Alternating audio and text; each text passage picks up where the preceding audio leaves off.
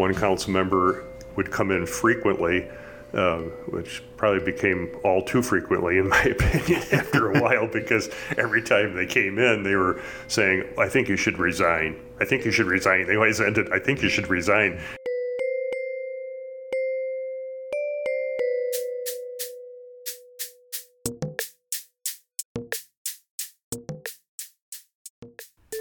You are listening to Manager Brothers Lessons Learned.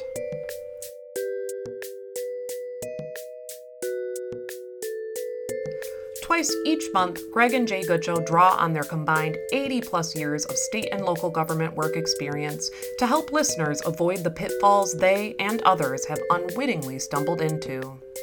And now, on to the episode.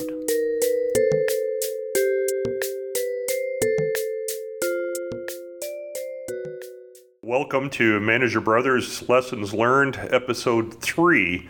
This morning we'll be talking about avoiding personal agendas, and just as a little bit of a lead into that, talking about the impact of both municipal managers and elected officials' efforts to implement personal agendas and what some of the pitfalls may be with that. This is Jay Goodshow, and on the other end is my brother Greg Goodshow. What I wanted to start with, too, and I've said in our previous episodes, talking about my experience, working for the state of Michigan, and then, of course, jumping into working as a municipal manager in several municipalities. So I'm going to be talking about experiences in both of those positions. But just to give some background, as we get into some of the motivation for people deciding to be municipal managers or deciding to be elected officials, I thought it would be interesting to kind of review some old concepts. Many of us have heard the expression, the Peter Principle, and just in a nutshell, that is defined as a person rising to their level of incompetence. So that kind of talks about, you apply for promotions or what have you, and work up to a point. Oftentimes people work up to a point to where they are not particularly proficient at that particular level. Well, in my experience working with the state of Michigan, they would go through a periodic contraction with the budget, just based on revenue and juggling different funding sources for various programs. So periodically they would decide, the state of Michigan would decide they had too many employees, so they would offer early retirement incentives and what have you. And in one particular instance, they estimated how many thousands of people were going to accept the incentives, and it turned out that there were 3 times that number actually jumped off of their jobs, I guess, with the state of Michigan early. So it left this tremendous void, especially in upper level management, because those were the people that had been with the state generally for the longest period of time and were eligible to retire. So in this particular instance, the expression, the bozo explosion, seemed to fit that bill, and which seems to disparage clowns universally, by the way. Yes. Yeah, and I think Bozo was probably a great clown, but it's just the image I think they're trying to portray with that. And oddly enough, I had a boss at one point that behind his back we referred to him as Bozo. Had a lot to do with his hairstyle. Anyway, I won't say much more than that. But he didn't wear a red nose and have the white makeup on, and he did not need to. Anyway, but he was the epitome of this bozo explosion. So basically, unlike the Peter Principle, where you rise one level above your level of incompetence, because of this huge void with upper level management, people oftentimes were appointed to positions 2 or more levels above their level of incompetence. Mm-hmm. So that's where that came into being. And using that other illustration just to kind of give you a little hint of of this personality that was involved in his first 2 weeks, probably as the head of our agency. People thought that he was just really angry with everybody all the time.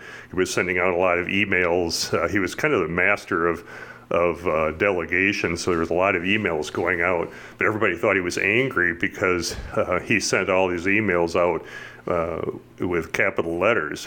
And finally, after 2 weeks, somebody said something to him, and he had no idea where the caps lock button was on his keyboard. Anyway, so we knew he hadn't bothered to take the time to try and figure it out so that he wasn't, using shouting in his emails. Huh? No, exactly. So there's a commercial on TV where that's an illustration, and I thought, boy, this is reminiscent here. So anyway, but that was telling, very telling, as far as what we were going to be experiencing in the next few years of his being in charge. So, well, Jay, before we go on, I think we really want to be clear here. You obviously went through a number of times where they had these early retirement incentives and whatever. I think the listeners are likely to wonder: is that how you gained promotion? Was as a result of were you part of the? Let's be frank here and let's be honest with people. Were you part of the Bozo explosion? I was not. It seems unlikely, but in my 32 years of experience, I had one promotion during that period of time, and it was. No, I know you. That doesn't seem odd at all to me. It was no, that's true because I kind of get entrenched in a position, So it's not for the lack of trying, but what I discovered is that I was not very good at telling people what they wanted to hear during interviews. Oh, so that doesn't surprise me either. So I kind of learned my lesson, but it just took a long time to realize that. But in this particular instance, I was working directly for Bozo, as it were, and as I said, he was very good at delegating, and it brought up this expression that has been attributed to Shakespeare. Where a person is a jack of all trades and a master of none, and that's a paraphrase apparently. So in his particular case, he was a master delegator, but a master of none. So anyway, but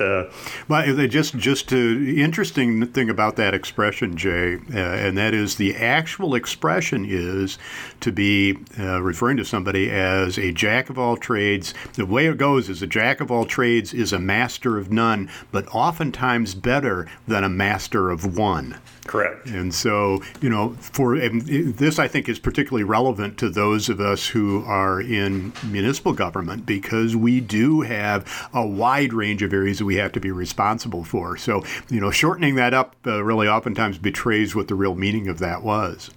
No, and I understand that, and that's, I think probably a subject of a future episode we can get into, what is behind municipal managers' decisions when they look at where they want to consider, applying or accepting an assignment. We all look for, that particular niche, and that's something that I think we can get into. I think looking at, in my particular case, I specifically looked for smaller communities versus larger communities, and there's a vast difference. So we can, obviously, there's probably take a lot more time than we'll have with this particular episode. So we'll kind of park that thought and come back to that in a future episode. But in talking about the Peter Principle and the Bozo explosion, you might ask what does this have to do with municipal management?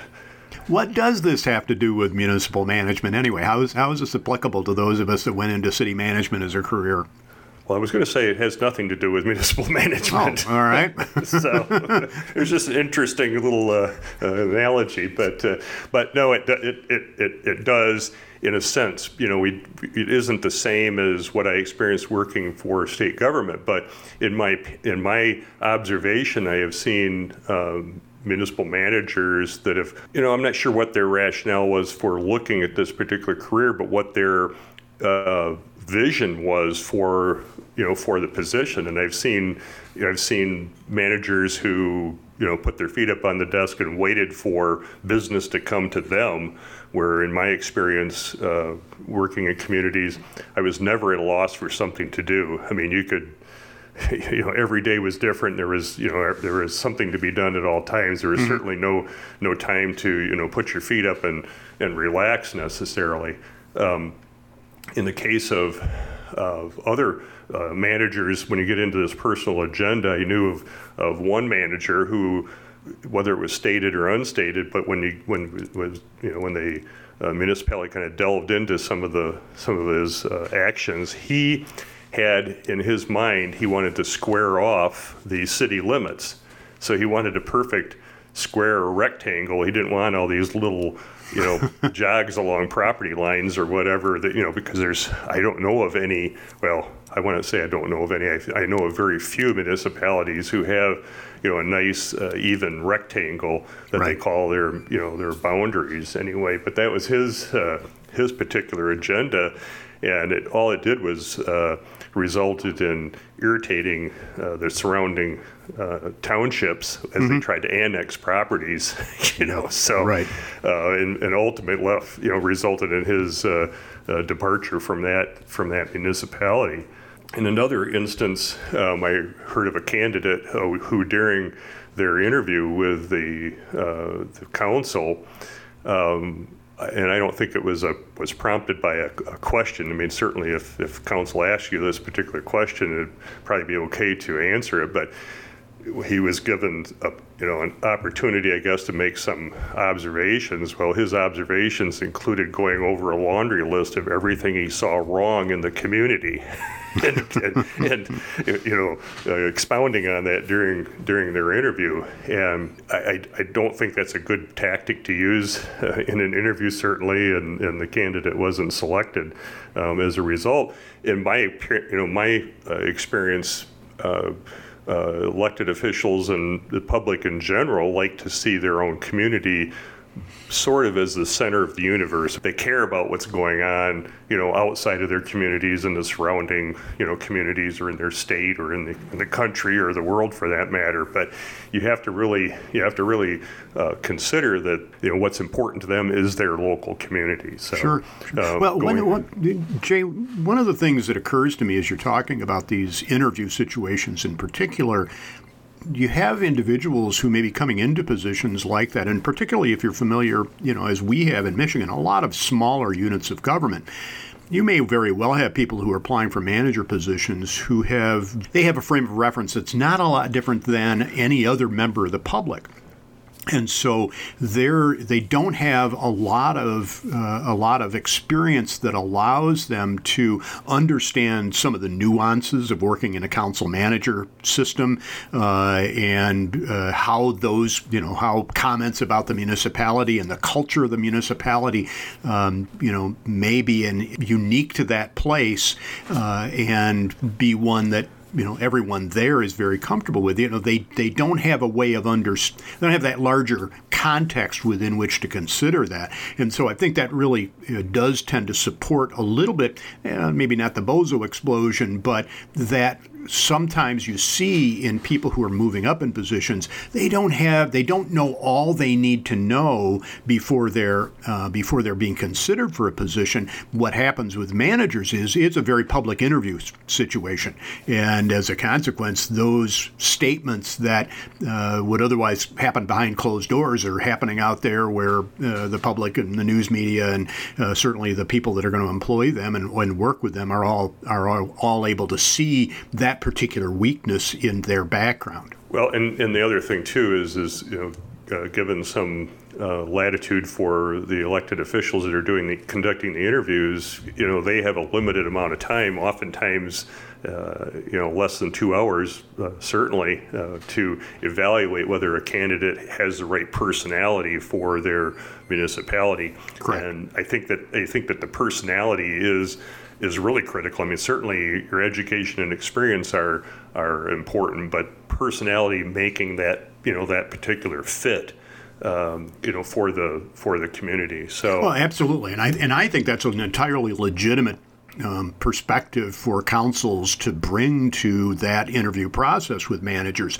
If you've made it to the interview, the chances are you have the education and prior experience that has, you've checked those boxes on the list where either the council or the search consultant have already evaluated and determined that, you meet that threshold. Then you're really talking about some soft skills, including, how are you going to relate to members of the public, to the staff, to the council? How do you come across? It's all that fit within the culture. That's a conversation I've had on a number of occasions with department heads when they've been hiring.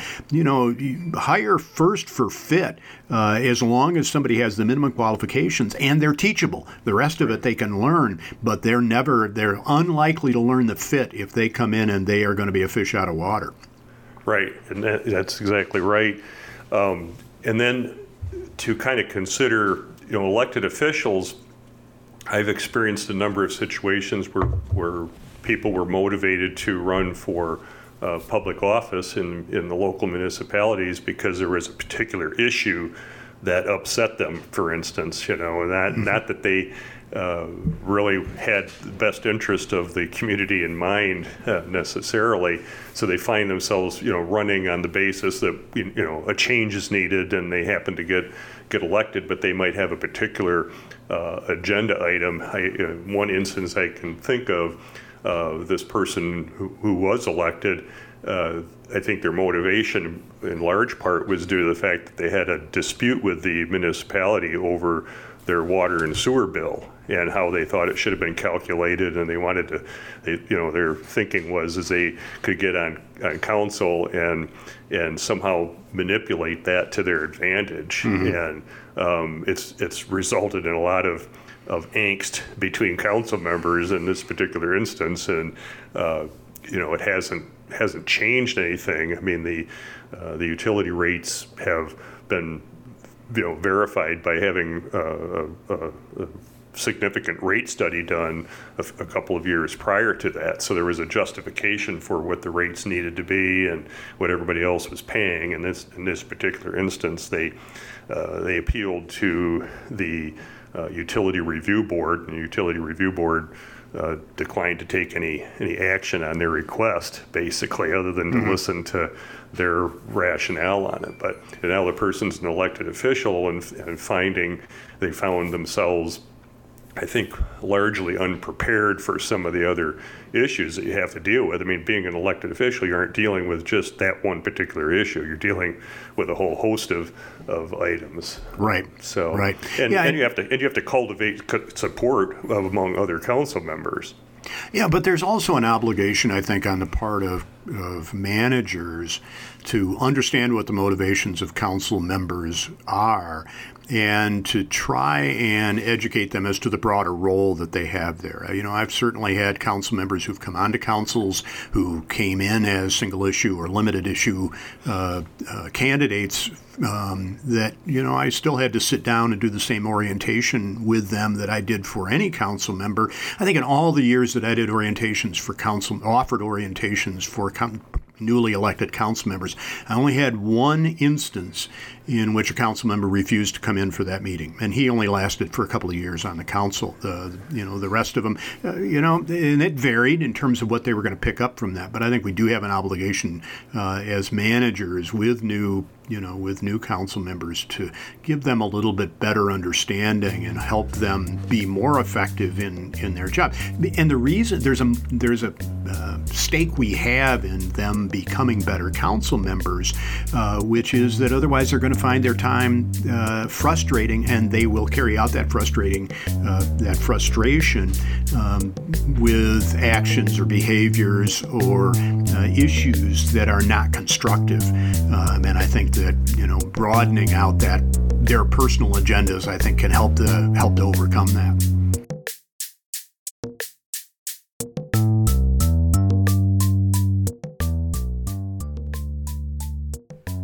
We'll return to Manager Brothers Lessons Learned in a moment. Do you have a topic you would like Greg and Jay to explore? Are you interested in being a guest on Lessons Learned? Do you have comments about this episode? You can write Greg and Jay using the contact form at gregllc.com/lessons. That's GREGGLLC.com/lessons.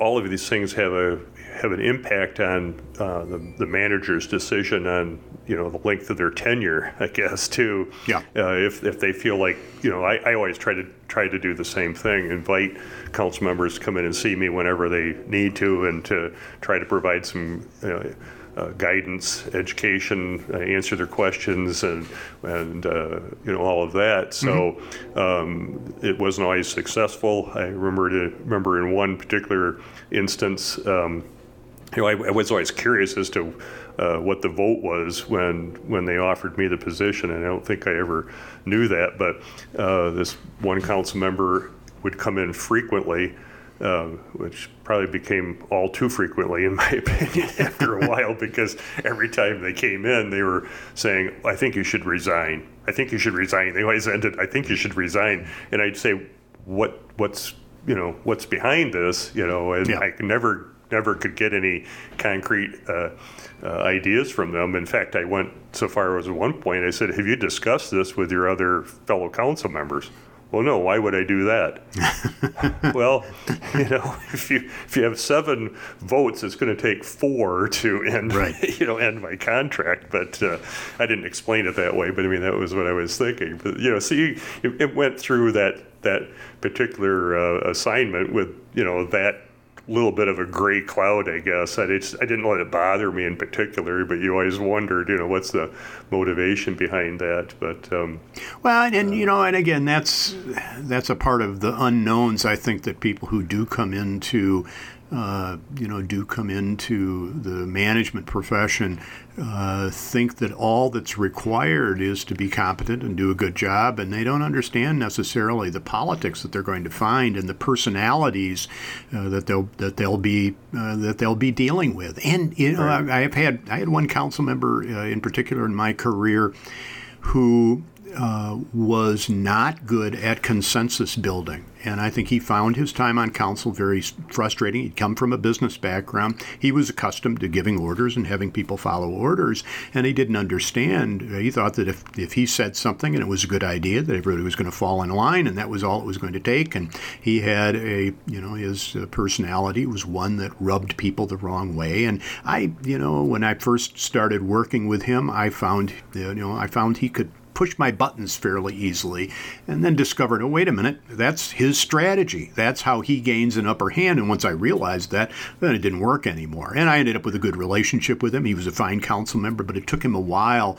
to understand the dynamics of working in that kind of an environment. If they come on, they have their agendas, and if they don't have the skill set necessary to work in that kind of a collaborative way, that can be a frustration for them. A part of what I do when I did and continue to do in talking with councils is to emphasize what those skills are that will help make them effective. And clearly working collaboratively with others and building consensus gets you a long way. I interviewed once for as an interim position many years ago, and it was a council member who's right at the end of his time on council, had served for, I think, 4 years, and he had found his time on the council to be very, very frustrating. He felt that he would have had a better opportunity if I had been there to work with during that period of time, but that's not the experience he had had. He didn't know, he went away feeling very dissatisfied with the time, and he was a very competent individual, but he felt very dissatisfied with his experience on council.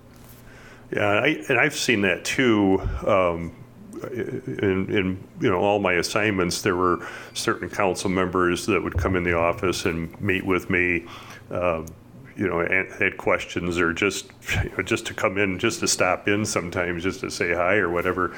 But there were always council members that you rarely saw outside of a council meeting. You would invite them to come in, and then they would get into council meetings sometimes, and they would ask questions that had already been addressed, or had gone out and, I always tried to give some summary of agenda items, what have you. It was obvious that they hadn't read the agenda items at all, so they would have been wise to come in, even if they didn't read the packet, it would be wise to come in and talk with the manager and have a little bit more of an understanding of what what all these documents were about, what the issue was about, and the pros and cons and what have you, instead of struggling through the council meeting. Yeah. And I can think of in one particular instance, we had a couple of council members that decided that the village should never have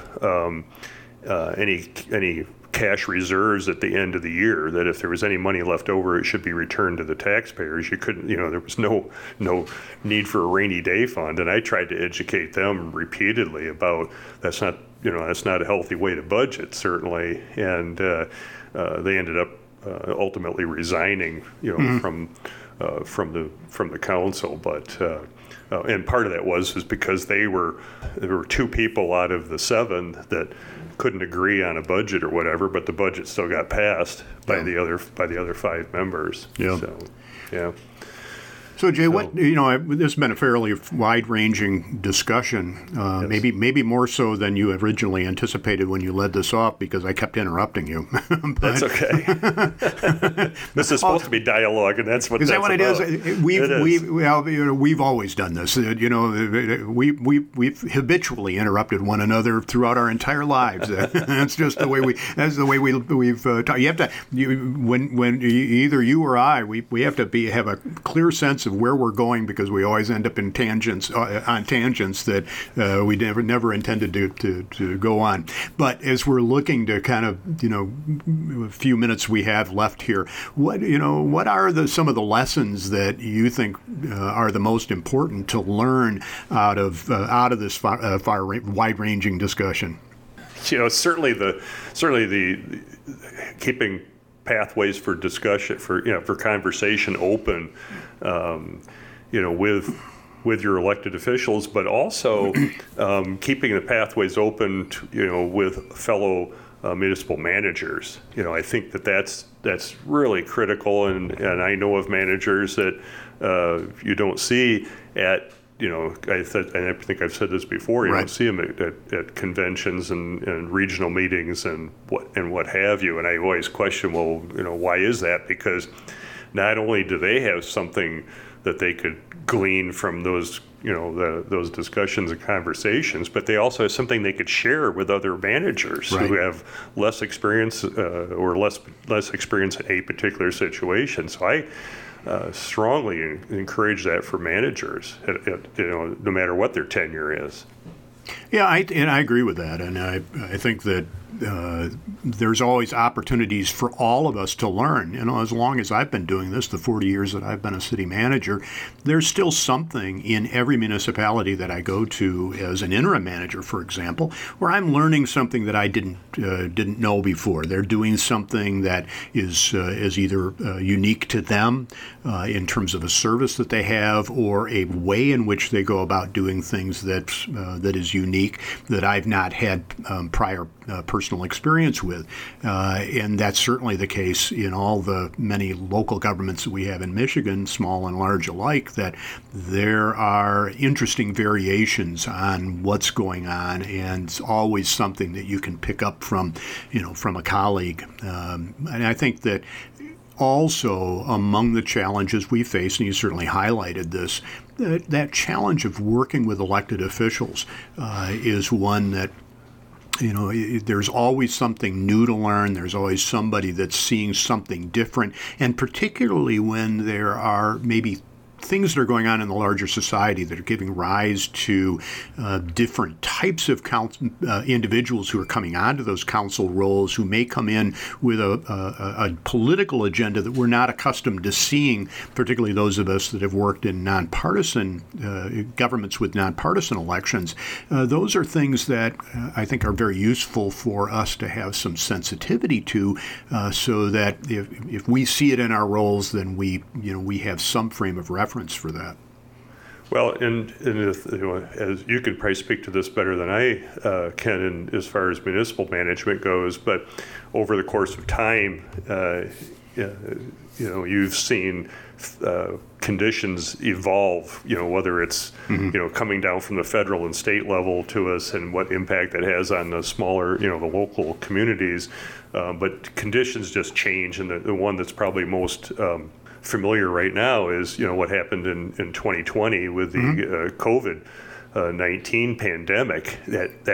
That threw everybody for a loop, because we didn't know what it was and how long it was going to last and what kind of precautions you have to take. And correct. Many of us worked remotely for a period of time, and then we also faced issues with an invasion of somebody's rights to not wear right. face covering when they come into public office. And I certainly had challenges with people coming in and intentionally recording initiating confrontation and then recording it to post on the internet or whatever. So there's I don't think there's a manual that tells you how to deal with those particular situations. No. Although what I've commented about that is that we were all thrust into that overnight, essentially. But many of us adapted very, very well and very, very quickly to that. And I think that that's really a testament to the competence of a lot of people who are in these roles, particularly the professionals, to say, we can figure this out, and we know what the issues are. We'll come up with some creative solutions. And the challenge that we now face is that we have demonstrated to the public that we can be far more responsive than we might have been before, and they're not willing to give that up. Now, even though the pandemic is officially over, there's that expectation that we've created that we can be far more responsive, perhaps, than we even thought possible before, and find some creative ways to deliver services and be in contact with the public, and basically provide 24-hour-a-day government, in essence, because we can handle so many things remotely that we didn't do before.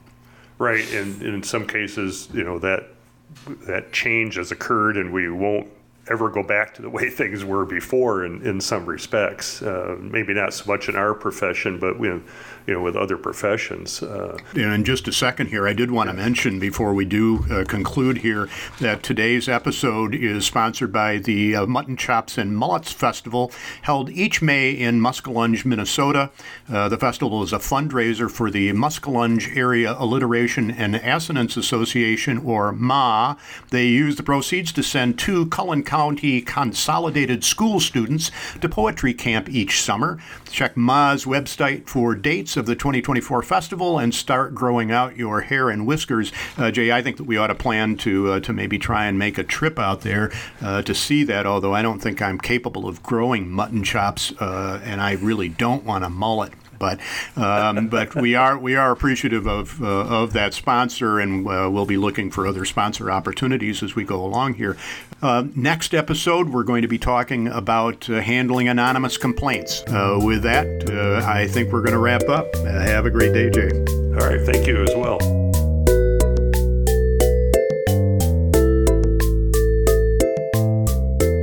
Thank you for listening today. We hope you enjoyed the show.